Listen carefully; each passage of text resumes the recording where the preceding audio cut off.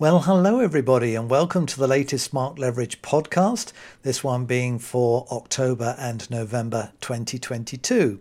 And although it's a couple of months since I made the last one, it actually only feels like a month, which just goes to prove that, well, when you're having fun, time does go fast. It's really nice now that COVID is a bit more under control to see lots of live magic events taking place. Both big and small, everybody seems to be getting back into the swing of things, which is fantastic. And a friend of mine, he went to a very high profile event recently. And when he got back, I said to him, so how was it then? And he expressed disappointment. He pointed out there were a couple of things, or people actually, who he thought were excellent. But generally speaking, he came away feeling a little bit sad that the thing hadn't lived up to his expectations.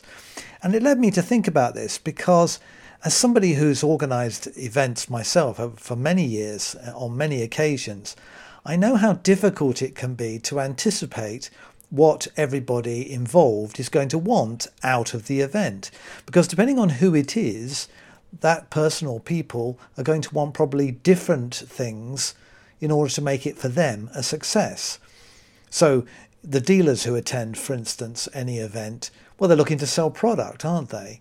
So if they don't get enough time, or they perceive that they haven't had enough free time for people to come and browse and to talk to the dealers and to buy stuff, and so sales are poor and the dealers are standing around talking to each other because there's nobody else in the room, this can make the best convention in the world generally sort of seen to be, for the dealers, a terrible convention, because from their perspective it probably was.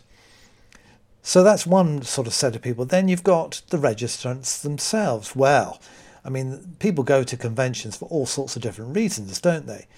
Some go because they want to see lots of great magicians perform and lecture.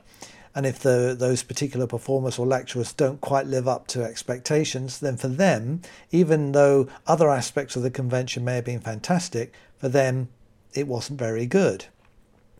And then you've got other registrants who are desperate to go because they know they're going to see friends there, people they haven't seen perhaps, and certainly in more recent times, haven't seen perhaps 2 or 3 years even, and they always meet them at the convention. If those people don't turn up, or for some reason aren't able to go, then for them, when they turn up themselves at the convention, they are disappointed because the event didn't have the companionship, if you like, of meeting up with friends that they'd hoped that it would. And then there are other registrants who actually, they're not really, yes, they go to be at the convention, but they're more interested in sitting in the bar or sessioning with others. And if there aren't sufficient breakout rooms or not enough time to fraternise around the events, then they may think that that's no good either. And then, of course, the organisers themselves, well, they have a completely different way of looking at everything, because for them, how the performers and lecturers deliver what they promised they might is critical.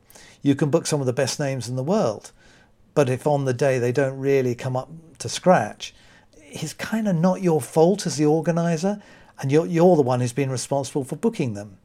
You know, you may have seen them in the past or know of them from reputation, and you think, well, this person would be absolutely brilliant for my convention. So you book them and they turn up and they really, really disappoint. It's kind of not your fault in a way, but on the other hand, you did book them. Then, of course, you might have other things like technical glitches, especially when there's these days, conventions are increasingly, there's a lot more technology goes on with its lighting, sound, music, even streaming events simultaneously online and so on and so forth. So there are a lot of technical things that can go wrong and also scupper it. So the conventioneers sometimes may not even be aware of the difficulties that are going on behind the scenes. But of course the organisers do. And at the end they may say, oh my goodness, that event was a nightmare.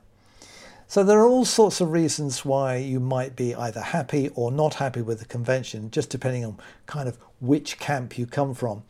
But the fact of the matter is, it is actually great to have live conventions back, because love them or hate them when we go to them, we still want to go to them, don't we? Okay, now is it just me, Or are there other people like me who get a bit irritated sometimes when certain performers spend a lot of time telling anybody who will listen via publicity, via online feeds, or just face to face, how they performed recently for some famous person or other? It's as if these people think that because they've entertained, I don't know, a famous rock musician or a movie star or a politician or something like that, that this kind of makes them a more elite magician, as if they must be doing something very special if they get bookings like that. Whereas, in fact, surely isn't it just the case that either they've got a very good agent, or they got lucky and just happened to get an inquiry and there were famous people at it. I mean, let's face it, more often than not, when somebody says, oh, I entertained, I don't know, Mick Jagger or something, it's not that Mick Jagger actually booked that magician. 9 times out of 10, it's that Mick Jagger was probably at a charity do in which there were magicians, and one of the magicians happened to entertain at Mick Jagger's table, or anybody else is famous for that matter, and therefore can say, quite rightly, I've entertained Mick Jagger. But the inference is that that person was booked by Mick Jagger, whereas in fact he may not have been. And I don't know why this riles me slightly. It's when people put quotes all the time of what famous people have said about their magic. The greatest magician I have ever seen, and then the name of some famous person is supposed to have said this. As if the fact that somebody's famous has said that this magician is brilliant gives it more credibility somehow than Mrs. Bloggs from down the road who booked you for a kids' party and who was absolutely thrilled with what you did. Because I personally don't think it does make any difference or make more of a difference. It doesn't make you a better magician, and the comments are no more valid than Mrs. Bloggs. It's just another comment. It's just that the famous people are known by lots of people. And so again, the inference is, well, if this magician is working for, I don't know, royalty or something, or famous people, they must be great. And look what these people said. And we all know that sound bites, that's what famous people are very good at quite often. You know, politicians, well, they're all about sound bites these days, aren't they? And so just to say, oh, that was extremely good, when they see a magic trick which they weren't actually really that interested in, but they felt they had to say something polite. Magician takes that, puts it on his website, so-and-so politician said, brilliant magician or whatever. And I don't know, I've always felt that to be slightly disingenuous, because it's giving an impression that you as a magician are better than perhaps you really are. Of course, there is the danger that if you sort of blow yourself up like that and have lots of quotes from famous people apparently saying great things about your show, then you need then, when you're booked by somebody else, to live up to all of that hype, don't you? And sometimes living up to hype is something that most of us can't do. Disappointed expectations. Bookers see all these quotes from famous people, think, oh, this guy is the bee's knees. We've got to have him. You know, he's a lot of money, but we've got to have him. He's obviously great. If you then can't produce the goods, then the person is doubly disappointed, because their expectations were raised by the hyperbole of all the quotes and the famous people saying nice things. And so it can actually work against you, I think. Of course, if you're a top magician, if you genuinely do get booked by directly, either via an agent or directly for famous people, all well and good. But I'm sure that the majority of people aren't, and they have an eye for a chance and just use the quotes in the hope that people will think that they are a better magician than they might otherwise really have thought they were. For many amateur or hobbyist magicians, I suppose living the dream would be to be able to do magic on a full-time professional basis. And there are those who have given up the day job, as it were, and taken the plunge and become full-time professionals. And it's not an easy jump to make, of course, especially when you've been used perhaps for many years to having a regular income and a regular salary, to suddenly be thrown into a situation where you've often no idea where the next pound's coming from can be a bit scary. And it can take a while to adjust. But although that kind of jump happens occasionally from amateur to full-time pro, there's another interim stage, which I suspect a lot more people do. That's where they become a semi-pro. So they keep the day job, but of course, because they want to earn some extra money, they decide to do magic shows as well. And this transition, although not as drastic as going full-time pro, does nevertheless have some implications which maybe people need to think about in advance. I suppose the first thing is that if you're going to start working for money when you haven't been working for money before, even though you're a semi-pro, when you actually do the show, as far as the booker is concerned, you are a professional magician. In other words, you are being paid to entertain. And with that comes an expectation. And the fact that you have a day job as well and a regular income is of no interest to them. All they think is that, well, this guy has charged me X amount of money and he's coming to do a show. So therefore, the implication is, yes, he is a pro. So you have to make sure that your show itself and the way that you present that show and the way that you deal with the booker, I think you have to make sure that that is done at a professional level. It's no good being vague about it. It's no good thinking, well, it doesn't really matter because it's not my real job, because you're not going to get many shows with that attitude.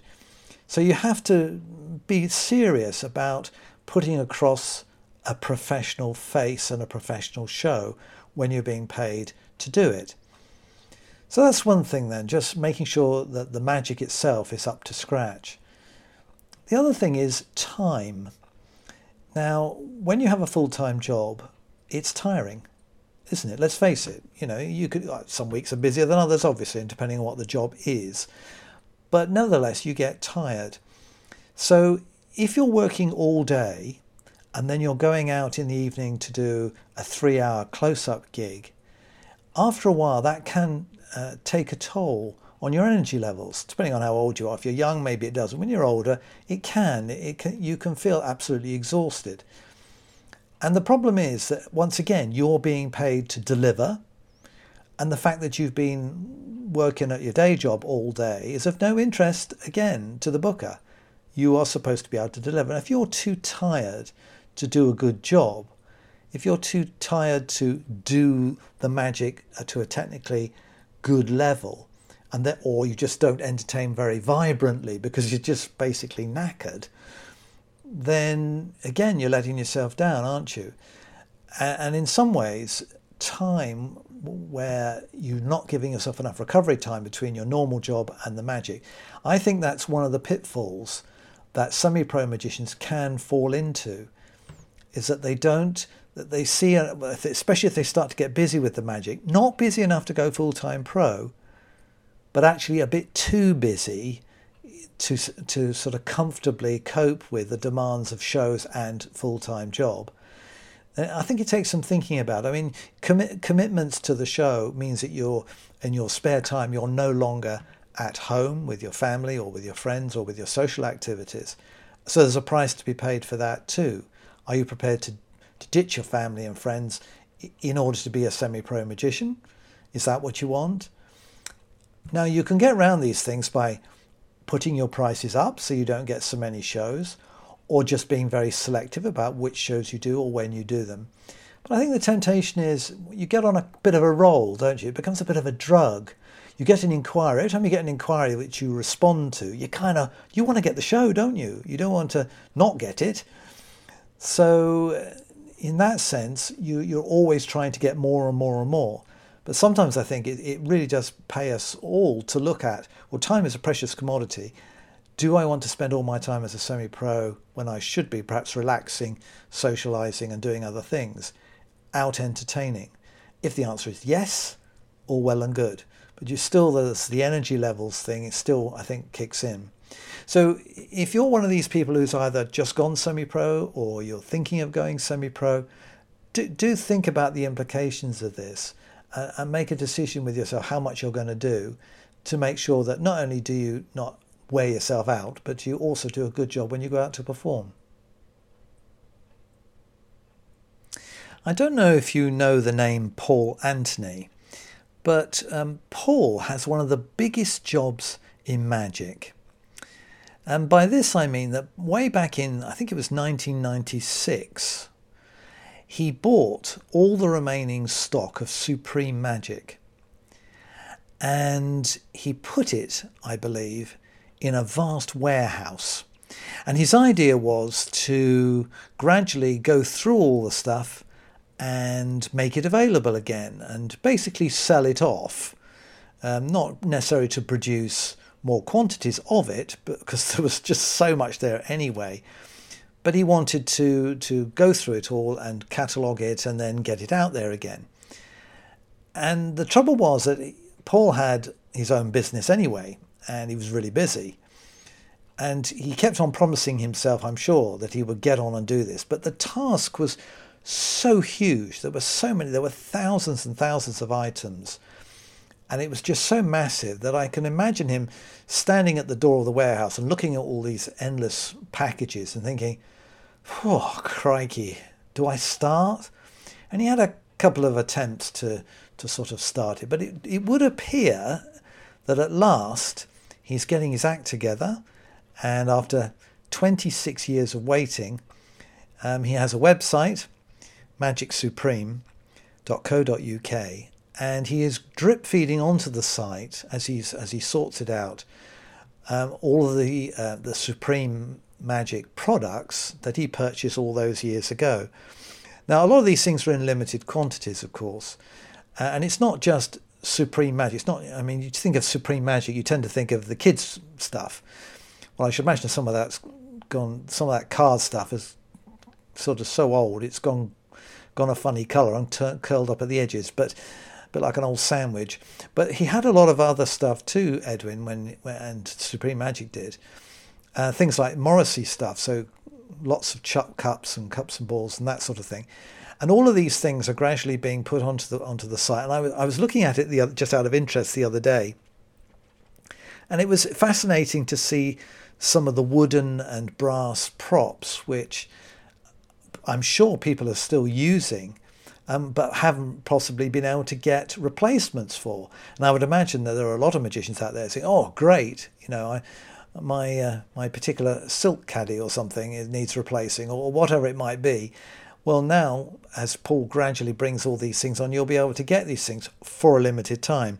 He also, I believe, has all the whole range of Supreme books as well. And some of those were sort of classic, really. Some of them were reprints of original Harry Stanley ones, and others were ones that Supreme did themselves. But a vast range and a huge catalogue of books, which again he'll gradually be bringing through. I think also the stuff that he's producing is not only replacements, and possibly we'll be finding a new audience, if you like, because some of these props are no longer available anywhere else and haven't been seen for many years. So there are new magicians coming in who might well enjoy using them and who haven't seen them before. But also, of course, I would imagine that magical historians will be interested in some of the rarer items there. Collectors are always looking out for older stuff.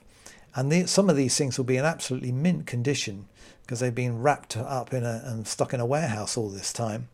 And so I'm hoping for Paul's sake that he will be able to maintain this and bring the vast majority of this stuff to the marketplace, because it would be such a shame that all these products, which were of their time, for 20 or 30 years, Supreme were the worldwide leading dealers and produced enormous quantities of magic of all different sorts, close up, lots of children's stuff, of course, stage things, flowers, all sorts.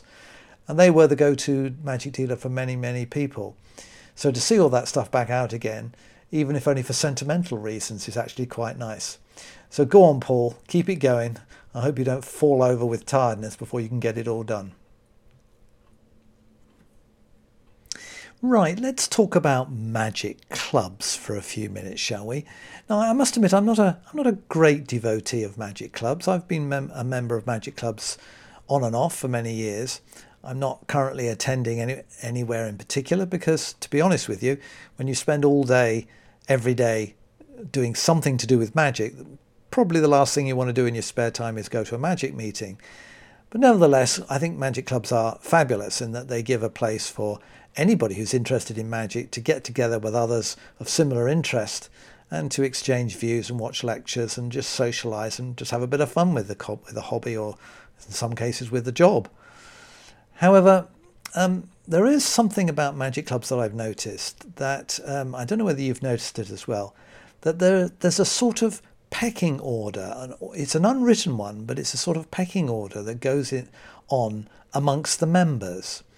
Now, when I say pecking order, I don't mean people who are in positions of like officers of the society, like the president, secretary, treasurer. I don't mean that type of hierarchical arrangement. I'm talking about the pecking order of where people see other magicians in the general run of the standard or the type of magicians in the club. You know, I'm sure that in your club there are people who you respect, who you have a lot of time for, who you even admire perhaps, because they've achieved a lot, they're good magicians, they just do things, in your opinion, in the right way and to the right standard. And then there will be others who, you don't think much of, quite frankly, do you? You think, well, he's a rubbish magician. He's a nice enough chap, but he couldn't entertain to save his life. And so you start in your own mind, I think, to create this pecking order where you put some people on a ridiculous high pedestal where they probably don't deserve to be, but in your eyes they do, and others you demote sort of way down the scale somewhere. And I wonder whether this reflects why you end up with, to a certain extent, with cliques of members in clubs. This sometimes happens. You get a hardcore group who have perhaps a particular interest, but who feel that they don't wish to associate particularly with the hoi polloi, with the rest of the general membership. They just want to keep to their own little group. And this can be, depending on how it manifests itself and how many there are, this can be quite divisive, because they can undermine the general ethos of everybody joining in, everybody having a go. But even if that's not the case, there are, whether you've ever thought about this before, but there are occasions where you feel aggrieved, perhaps, that another member of the society is given plaudits. But in your pecking order, he's way down the bottom, not up the top. And yet everybody's saying how wonderful he is. And you think, really? So this pecking order, it's an unofficial thing, and it's not real. But within that club, I think it's a reality. And I think everybody knows, probably, unless they've only just joined, they know kind of where they are in that pecking order, where they feel they are. Well, I'm in the middle somewhere, or, well, actually, I'm one of the top ones, or, well, I'm very inexperienced. I'm probably one of the lesser known people here. I'll shut up and just sit quietly at the back. But you just get this feeling, and then gradually, as years go by, you may revise where you feel you are in that pecking order, depending on what happens. So that's in your local club. What then happens is, so let's say you feel you're one of the bigwigs in your local society. You then go to a major magic event. Let's say you go to FISM or something like that. And you suddenly realise that at FISM, some of the greatest magicians in the world are now all in the same building. And your idea of where you are in the pecking order suddenly has to be completely rejigged, doesn't it? I mean, unless you're very arrogant or you genuinely are world class, you can't believe that you are going to be up the top alongside some of the world's greatest and most experienced entertainers. You're just not going to be. So suddenly your position in the pecking order has changed. Now, this doesn't actually matter unless you're going in for a competition. And FISM, of course, is all about competitions.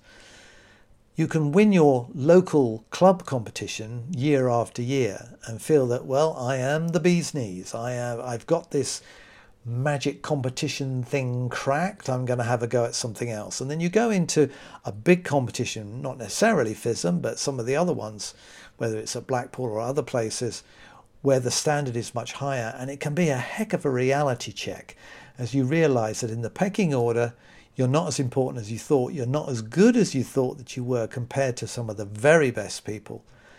And so suddenly you have to revise how you feel about where you are. I think it's a really interesting subject, and I'd love to know, talk to some other people about this and see whether they think their club has a pecking order, and if so, where they think they are in it.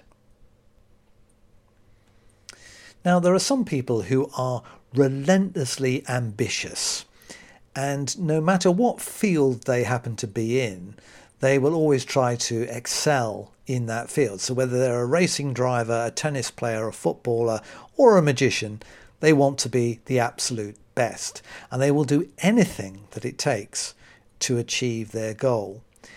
And in terms of magic, I suppose most of us still, perhaps, although it's a bit of a surprise in some ways, still think that the height of fame is to appear on television.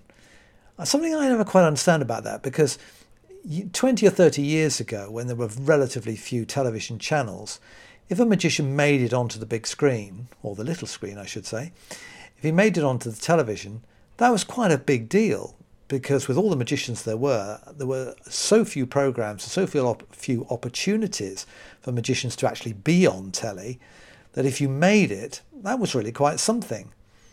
These days, of course, with so much of it being almost reality TV anyway, there's so many channels looking for content that it's much, much easier. And of course, with YouTube and the web generally, you can put your own stuff up there. So being on sort of video on a screen, whether it's television or whether it's on a computer, is actually not really a big deal. But nevertheless, I suppose mainstream television is where a lot of people would say, if you can get to be a regular on television, then you've absolutely made it. You become a household name. I think the trouble is, though, you have to be slightly careful what you wish for, don't you? Because I remember the story that Derren Brown tells about when he got his first sort of big break on television.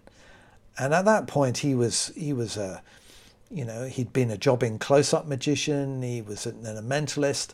And he suddenly gets an opportunity, unexpectedly, as he admits, to do a TV show. And his agent said, well, you used to charge £300 to go out and do a show. Now you're going to be charging £3,000 or whatever it was. That there was an exponential jump in the fee that he could ask simply because he'd been on television. The trouble was he hadn't been on television very much. And half the people who were inquiring of him didn't know he'd been on television, even if he told them they didn't see it. And so he wasn't getting the bookings because he was perceived as being way too expensive. And so it wasn't until he got onto television consistently and became well known, of course, then you can justify the fee. But there's this interim period when you're not famous enough to really get away with, if that's the right word, or to charge and get paid the really high fees that a famous person gets paid. And you don't get the cheaper shows because people either assume that you're going to be expensive, or you can't charge 1 minute £5,000, the next minute £450 for a show. You just can't do that. You're either in the £450 a show slot or you're in the £5,000 a show slot. But jumping from one to the other just doesn't make any sense. So I think it's really difficult when you become trying to get very successful this interim period. And I'm sure that there must be some people who have sort of shot for the stars, reached them temporarily, and then had to drop back again and had to re-look at and re-evaluate what they are actually worth, or more accurately, what bookers think that they are worth and that the bookers are prepared to pay them. When a strolling or table hopping magician is putting together a collection of magic to take out to work at a gig, the first impression, especially for a newcomer to the particular genre of magic, the impression that person would get initially is that there are just so many tricks to choose from. You think how many close-up tricks there are. There are just thousands and thousands of potential tricks that a person could choose. And it can be very hard sometimes, I'm sure, for beginners to think, where on earth do I start? What would be a good trick to start with? But the fact of the matter is, what you have to consider before you actually look at the tricks themselves is what is going to be practical for you to actually use in the circumstances and in the venues at which you're going to be having to present the magic in the first place. So if you're a strolling magician and you're working mix and mingle events, then the first and most obvious thing is that you're probably not going to have a table to work on.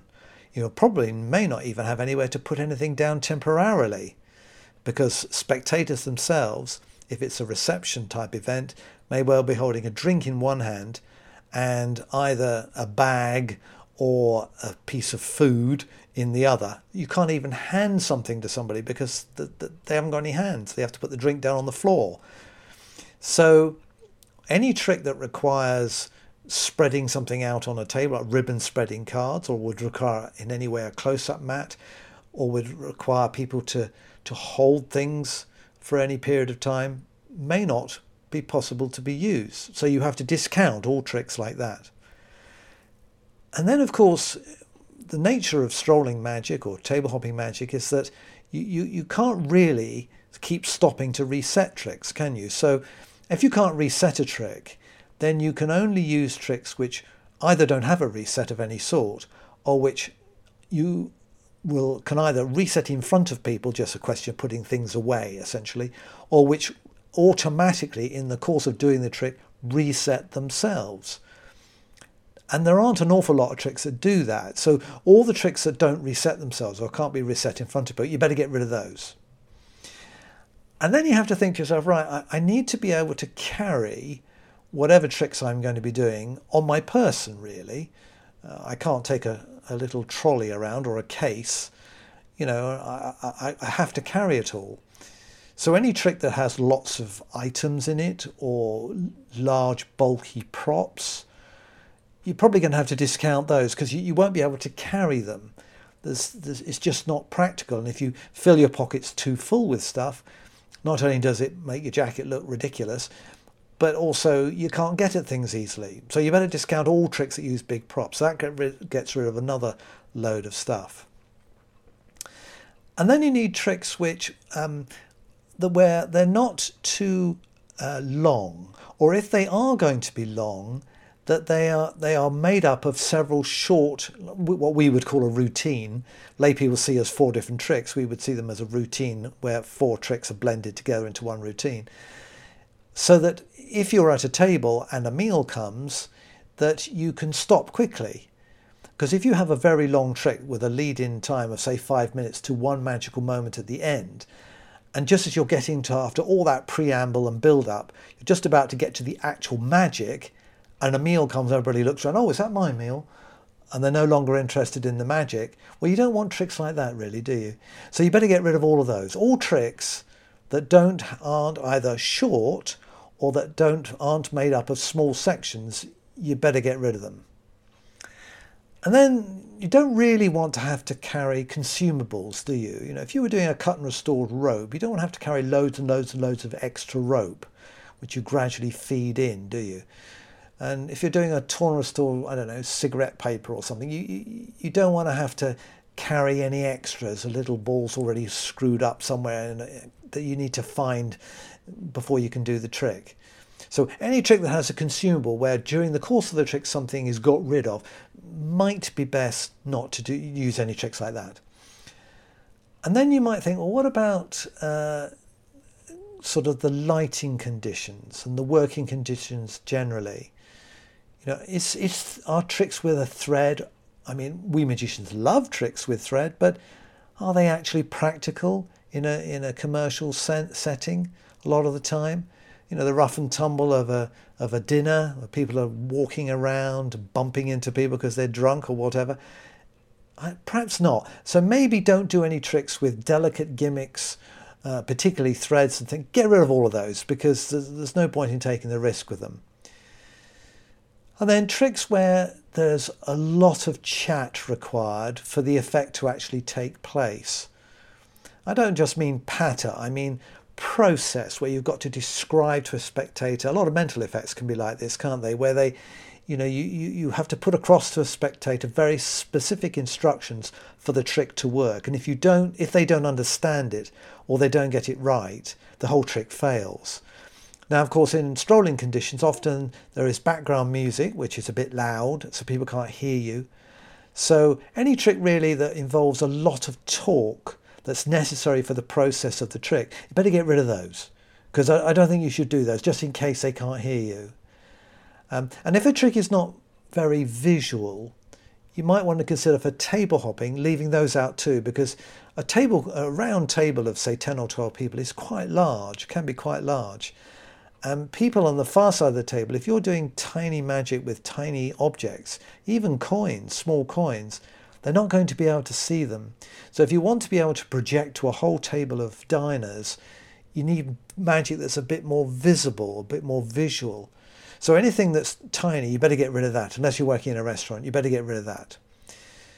So you can see, can't you, that by the time you've taken all these things, and I've only named a few of the things, there are others, by the time you've taken all those things into consideration and you've ditched all the tricks that don't comply with your newfound set of rules, you can see why magicians end up with a relatively small repertoire of potential tricks that they can choose from, and why so many magicians are accused of all doing the same tricks. It's not just that we all like the same tricks, it's just that under the demanding circumstances that close-up magicians commercially have to work under, so many tricks just don't cut it. You cannot take them, no matter how good a trick it is, and no matter how much you want to do it, the circumstances that you're expected to perform in, the venues that you have to go to, are just not commensurate with these types of tricks. And so the classic tricks, the tricks which have stood the test of time, whether it's the card to wallet, whether it's equal and equal ropes, the sponge balls, this is why we're all doing them. It's because they have been proved over many years to be tricks that can be done almost under any circumstances. And let's face it, if you're getting paid to go out and do a show, why would you want to take risks with stuff that just may not work under the circumstances? As most of you who are listening to this probably know, I spend a lot of my time producing content for my online club, eClub Pro. And as it's coming to the end of its 12th year, the amount of material that's now on the members-only pages of my website is absolutely huge. There are over 1,000 pages of content. So it's full of advice and magic and ideas and tips and so on. There's just so much stuff there. And I think it's one of the best value clubs that there is around. If you wanted to join, you can obviously take out two sort of membership that's either just standard membership, which is eClub Pro, which is £12 a month, or you can take on the elite level of membership, which is £20 a month, which gets you loads of extra benefits, particularly accented towards marketing and things like that, where I delve a lot deeper into a lot of topics. But even if you only want to not join at this point, but you'd like to find out a bit more about eClub Pro and the type of magic that's in it, then take a look at the eClub Pro Select section of my shop, online shop, because there I sell for a limited time a small range of the routines that are available to eClub Pro members. They're very reasonably priced at just £7 each. They're all downloads, of course, like all my stuff is. And it will give you a very clear indication of the type of magic that as a member you could have had for your membership fee. There's lots of different types of magic there, and what I do is at any one time I have a selection of 10 eClub Pro Select products, and then every couple of months I remove 2 of them and I add 2 more. So every couple of months there's always a change round of new products to see, and a couple of others will disappear. So if you want to get some sort of an idea, go and buy a couple of those and see what they're like, and then it may encourage you to think, well, actually, I might as well become a member, because then I'll get hundreds of things like this to choose from for my membership fee. So think about that then. That's eClub Pro and eClub Pro Select. The final topic that I want to chat about in this podcast it's a bit of a hoary chestnut one, really. It's about whether card magic is boring. Because there is, and I don't know why, but there is, and often you hear this said, there is a feeling amongst magicians, some magicians anyway, that lay people think that card magic is boring, and that therefore you shouldn't do card magic for them. And I admit I'm one of them. I don't do a lot of card tricks for lay people. But the fact of the matter is, it's not that card tricks are necessarily boring. It's the people who present the card tricks that might be boring rather than the trick itself. Okay, that's not entirely true. There are some tricks, counting tricks, dealing tricks, which are, by their very nature, a bit mundane. But even those, you get the right provider. Danny de Ortiz can make anything funny, entertaining, and something that you really want to watch. And yet lots of his magic is dealing stuff out. And it's not just for magicians. Anybody would just find him hysterical because he seems to be so random, everything's so wild and all sort of all over the place. So it shows that the trick itself, if you were to take Danny de Ortiz out of the trick and just do in a very plain, ordinary way what he does, it would be boring. So it's not the trick that's boring, it's the way it's presented, and that is the thing that decides whether it's going to be boring or not. And there are quite a few magicians, of course, who do nothing but card tricks. Now, I can understand how you can get away with that with magicians, because I think magicians love card tricks. As a general rule, a lot of magicians, nothing they like better than to sit for 3 hours with somebody and watch card tricks for 3 hours. It's not for me personally, but that's what a lot of people like to do. But to say that all card tricks are boring for lay people isn't true.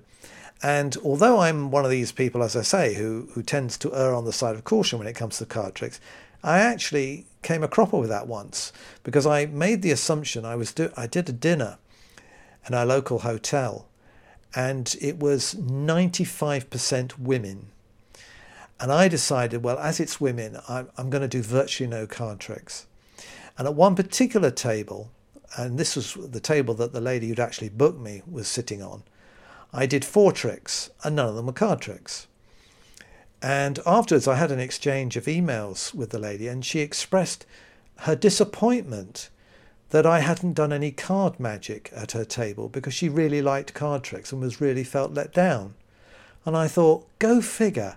Honestly, a room full of women, and I managed to pick a table, happen to do any card tricks on that table, and there's a woman there who desperately wanted to see card tricks. So there are those people who actually really enjoy a card trick. And I think for some lay people, because they know 1 or 2 card tricks themselves, they kind of like to see other card tricks, to see whether your card tricks are as good as the card tricks that they do, because they're sure that they won't be. So I think there is a general interest, and because cards are such common everyday objects, people use playing cards for playing games, so it seems like an ordinary object that everybody knows about. You don't have to explain a pack of cards, do you? And so the potential, that's why there are so many card tricks, because the potential for different things to be done with cards is huge. So I guess you really can't say that card tricks are always going to be boring. They might be a taste that not everybody has, but they're not boring in themselves. And I like to think that someone like Paul Gordon, for instance, who has made an entire career out of doing nothing but cards, pretty much, he would certainly, I know I've talked to him about this in the past, and he always says the same thing. He said, well, no, it's not the card tricks that are boring, it's the people who do them. And I'm sure he's right. That if you don't have the right way of presenting card magic, or any other type of magic for that matter, you are going to be a boring magician, whether you're using coins or silks or tearing up bits of paper, whatever you're doing. It's not just the cards, it could be anything. You will make it boring if you're not a good entertainer. So there you are, that's your answer. Right, no more discussion, we don't need to talk about that anymore. Well, thank you for listening right through to the end of the October-November 22 podcast. I hope you've enjoyed it, and I will look forward to thinking up some more topics to chat to you about in a couple of months' time. In the meantime, have a good time. Bye for now.